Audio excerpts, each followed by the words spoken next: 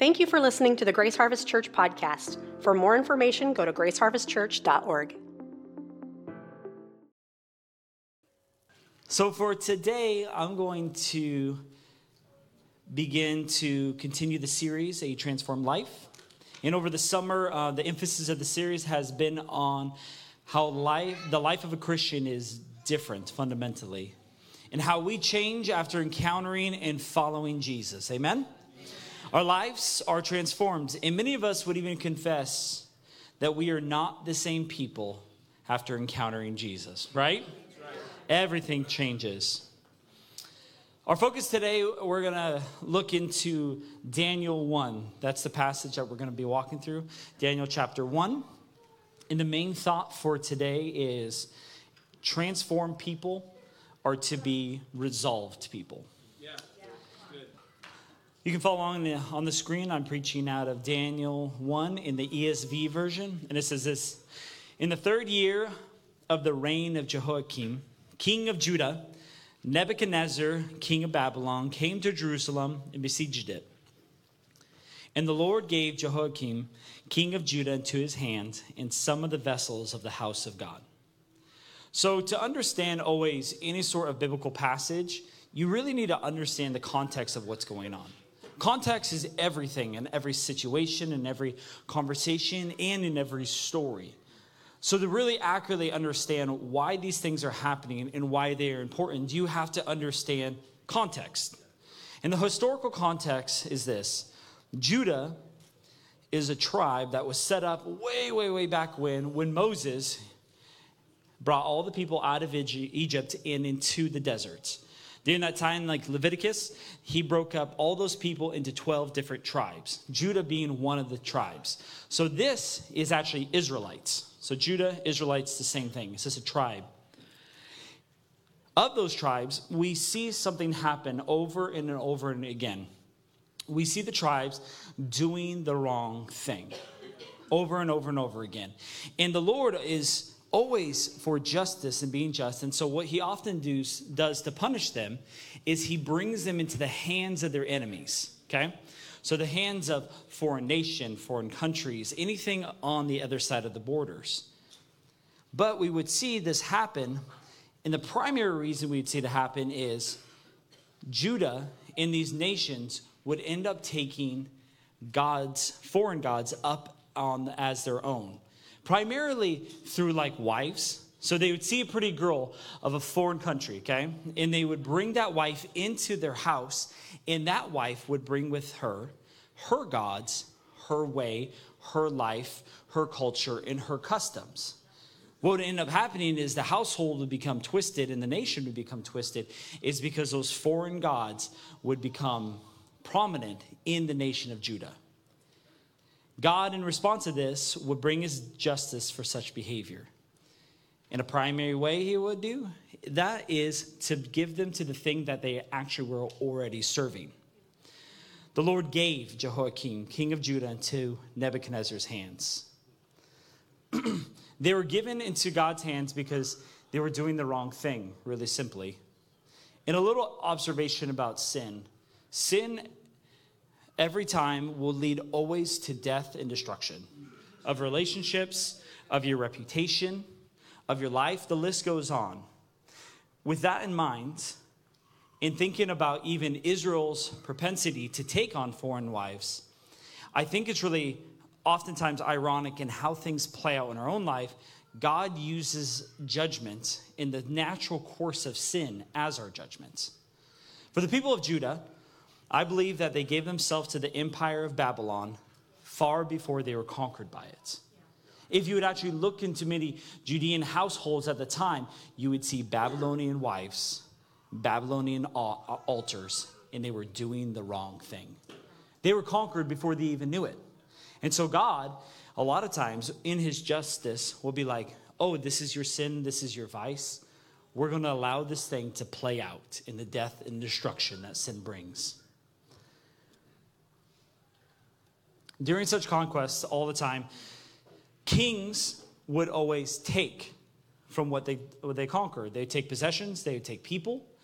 And in this case, King Nebuchadnezzar took two different categories of people.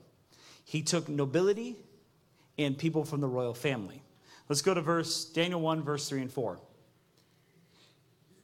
It says this, and the king commanded Ashpenaz, his chief eunuch, to bring some of the people of Israel, both of the royal family and the nobility, youths without blemish, of good appearance, and skillful in all wisdom, endowed with knowledge, understanding, learning, and competent to stand in the king's palace, and to teach them the literature and language of the Chaldeans. The king's thought was really simply this. We're going to take the royalty, the nobility, and we are going to change everything about them so they can serve this new nation of Babylon. So, amongst those people, there are four notable characters that you may recognize if you grew up in the church. The first one was Daniel, Hananiah, Mishael, and Azariah. Or if you've grown up in the church, you might recognize these names a little more. Belshazzar, and then Shadrach, Meshach, and Abednego. That one, you're like, oh, those guys. Really interesting that even now we still use their Babylonian names. When the king conquered them, he wanted to change everything about them. And in Christian culture, and in biblical times, names are vastly important, incredibly important. They not only signify just your title, but a lot of times signified who you are and your affiliation to whatever God. In this, we see all of their names associated with God. That God in that time would be Yahweh. Okay, so we see Daniel. Daniel gets captured, probably family and friends killed, and he is taken from everything he's ever known and brought into Babylon. Then the first thing that happens is his name is changed. You're not Daniel. Your new name is Belshazzar. What? But you see that, the difference between even what they mean. God is my judge. No, it's not anymore. Yahweh is not your judge. Now you're protected by Bel, one of the foreign deities, because almost every single nation around them was polytheistic, not monotheistic. Hananiah, taken from everything he's known. God is given. He knew his name. He understood his name. He was a young man when he was taken. He gets to Babylon. You're not Hananiah no more. You're Shadrach, Commanded by a coup. Another deity of the Babylonians. Mishael, who is like God? Nope. Who is like a coup? Yahweh's not here. God's not here. Azariah, God is my helper. No. Abednego, servant of Nabu. Everything began to be changed for these people. Not only their names, but their culture and their preferences, and even their practices begin to be changed. At this time when Judah was taken, they were Israelites, and so they observed certain practices that were handed down through Moses and through Levitical law. Meaning this, they still had their food laws. They could and could not eat particular things. They had their washing ceremonies. They had all these things in place that made them followers of Yahweh. Many, many, many rules. Really, really simple one. They couldn't eat bacon. They couldn't. They couldn't eat lobster. Thank God for the new covenant, right? Jesus kind of did away with a lot of that. And so the food laws were really, really critically important. And we see what happens is this story. And as their name is changed, something else happens. They say, oh, hey, this is your new food. It's called the king's food. It's what you're going to eat. It's bacon. Lobster wrapped bacon. And they have this all of a sudden clashing in this tearing apart where they're renamed and now their practices and what makes them in their culture are being ripped apart. Food and culture is really, really tied even to this day, right? Very, very tied. And so I love what happens in verse 8. Put it in verse 8. Their names are changed. The culture is being taken, and they are now being required to violate some of their food practices by eating of the king's food. And they couldn't eat the king's food because it would violate religious law, Jewish religious law. And secondly, it's really important, most of the food of the king's food would have been sacrificed to idols, foreign gods, and such. Then Daniel. And if you read through this entire thing, there's a lot of just really just admirable, and they're just tough. And it says this, but Daniel resolved that he would not defile himself with the king's food or with the wine that he drank. Therefore, he asked the chief of the eunuchs to allow him to not defile himself. And God gave Daniel favor and compassion in the sight of the chief of the eunuchs.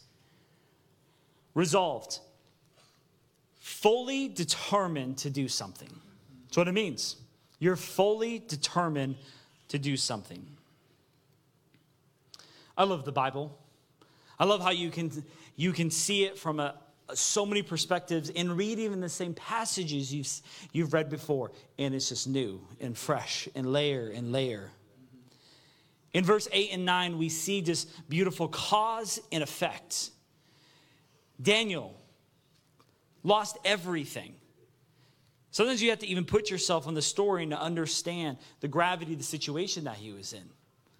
He probably saw neighbors murdered right in front of him. He's taken to captivity. No home. No name. No familiar food. Have you ever traveled for a while? You really start missing things. He's lost everything. And in that moment, Daniel does something. In the face of complete opposition and of total loss, he chooses something. He's going to be resolved. He's going to be resolved. He's going to be firmly determined to do something. He's going to say, I may have lost everything, but I ain't going to eat that food. I may have lost much and in the darkest season, but I am not going to violate my conscience and do this thing. I won't. And then in response to that, something happens. Out of his resolve, cause, an effect happens. God favors him. Because God is faithful. The story continues. The steward, the chief of the eunuchs, was terrified, genuinely terrified, to even accept this request. Daniel is just like, hey, I don't want to eat that food. I don't want to drink that wine. That's not who I am. That's not who I want to become. And the eunuch, the chief of the eunuchs, he's like, do you know what happens if we don't listen to the king? Read more of the Bible, and kings loved to chop people's heads off. So this guy is just like, Daniel, I don't think, this isn't just about that, just eating. You will die, I will die, we will die, heads will roll. And then a bet was made.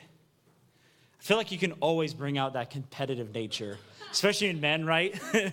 He's like, okay. I hear you. And then Daniel says this in verse 12 and 13. He said, test your servants for 10 days. Let us be given vegetables to eat and water to drink. Then let our appearance and the appearance of the youths who eat the king's food be chosen by you, and deal with your servants according to what you see. We're going to go vegan. Vegetables for us and water. You can eat your food. We're going to eat ours. Let's see who looks better after the end of 10 days. Resolved. 10 days go by. In the verse 15, it picks up again. It says, at the end of 10 days, it was seen that they were better in appearance and fatter in flesh than all the youths who ate the king's food. So next time you gain weight and you're fatter of flesh, I'm just resolved.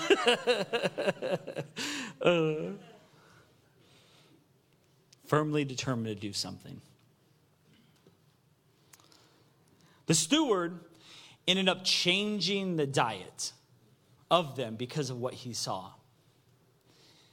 Is because people always notice God's effect on your life. They will. If you're a Christian for long enough, you'll encounter people who are just stunned by who you are and shocked. And they go, what is that? It's Jesus.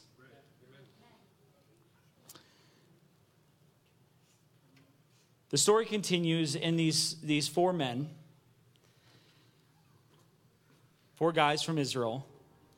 They remain in captivity in an incredibly difficult place to be, having everything taken from them. In a foreign land with foreign people.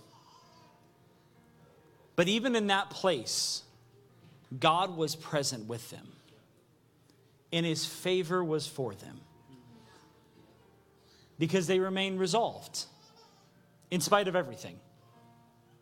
Firmly determined to do something. Verse 17, it says, as for these four youth, God gave them learning and skill in all literature and wisdom, and Daniel had understanding in all visions and dreams. The part of the story concludes like this in verse 20, and it says, in every matter of wisdom and understanding, about which the king inquired of them, he found them 10 times better than the magicians and enchanters that were in his kingdom. There must have been something in those vegetables. Now that we've looked through the passage and you read it, you have to understand how to read the Bible. It's not written to you, American in 2022, but it's a story about real people and how God intervenes. And when you look at this passage, I think there's a few things we can extract from it. Truths that you can apply to you, American in 2022. The first one is that when the enemy takes, God is faithful. We all have dark and difficult times and seasons that we have been through, we are going through, or you will go through. But when we enter unknown territory, and we feel like we're at our wits' ends, God is faithful.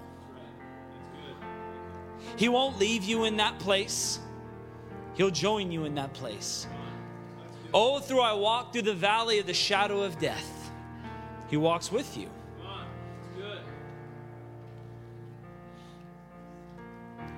The second one is to remember your name. Remember your name.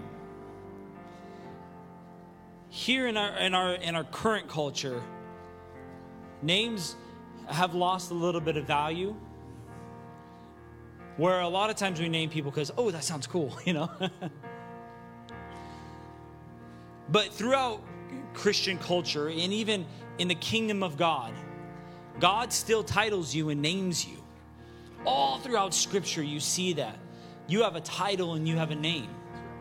If you're a Christian, one of your names would be son, daughter, faithful, holy, courageous. Like me? Yeah, you. Just, kind, loving. These were the things that God would speak over your life. Yeah. Wow. To remember your name, something else happens. The enemy always tries to steal that name from you, time and time again.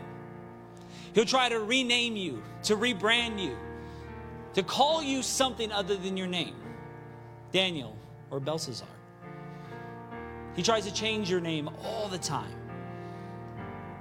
Instead of those names that God would give you, maybe you hear the word orphan, failure, dirty, coward, selfish, hateful, cruel. It's a constant struggle, constant tension that we hold within our own soul. But man, if there's one thing you can learn from this passage, never let the enemy steal your name. Even if you have to say it 1,000 times for 1,000 days, you remind yourself of God's words over your life. You speak it in the mirror. You mutter it in the car. You say, I don't believe these things that I feel are trying to rename me. Man, because I'm a son. I'm a daughter. Man, I'm loved. I'm kind. I'm courageous. I'm brave. I'm not a coward. You speak those things until your soul believes it. Washing your mind with the word. You speak the truth until you believe the truth. The last one is to be resolved. I love that. Daniel resolved that he would not defile himself. Firmly determined to do something. I would encourage you to be resolved in Jesus. To be firmly determined to follow him and his decree for your soul, for your family, for your friends, for your workplace, for this city. That you would be resolved. And that when the opportunity to do the wrong thing arises, you'd be like, I'll stick to my vegetables. I don't want that food. I don't want that name. I don't want that act. I will not yield. And man, when you find your place that resolve and you move past that temptation, man, the Lord's favor will be with you. Because he is faithful and he is good. Be resolved. Trust him in all seasons.